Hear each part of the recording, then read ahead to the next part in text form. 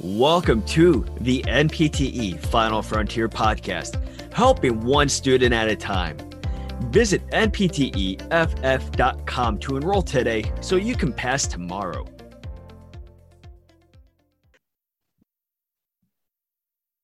Thank you for joining us here on the NPTE Final Frontier podcast. My name is Emily.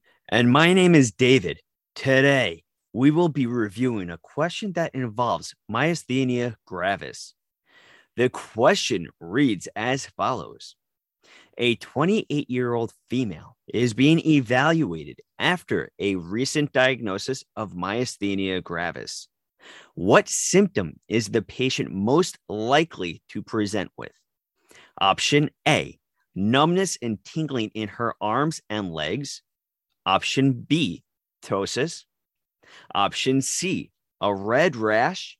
Or option D, bilateral muscular weakness progressing from legs to arms to the chest.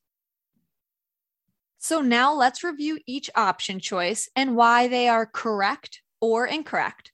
So option A, which is numbness and tingling, this could possibly be associated with multiple sclerosis.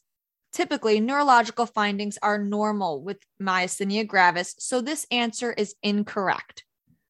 Option B is proptosis. Proptosis is drooping of the upper eyelid. The primary symptom of myasthenia gravis is muscle weakness of the muscles which control eye movement, chewing, swallowing, and facial expressions. So weakness is usually more prominent in proximal muscle groups compared to distal. Neurological findings are usually normal with the exception of weakness. So as of right now, option B does look like a good answer choice, but let's review the other options. Option C is a red rash. This is usually a symptom of Lyme's disease. This is not usually any rash associated with myasthenia gravis. So we are going to say option C is not the correct answer. And finally, option D, bilateral muscle weakness progressing from the legs to arms to chest. This type of muscle weakness pattern is more common with Guillain-Barré syndrome. Typically with myasthenia gravis, the facial and proximal muscles are affected, so this option is also incorrect. So in conclusion, option B of proptosis is the correct option choice since this symptom is commonly present with myasthenia gravis. Great job, Warriors. Now that you understand myasthenia gravis, here is a quote from Jim Rohn. If you are not willing to risk the usual, you will have to settle for the ordinary. Go out there, Warriors. Take the risk. Go all in and get your dream. You are powerful. You are strong. You are a final frontier warrior, and you will pass.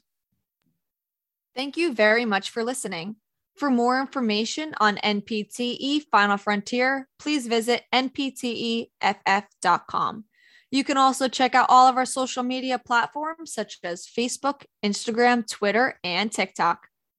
Till next time, have a great day and a powerful tomorrow.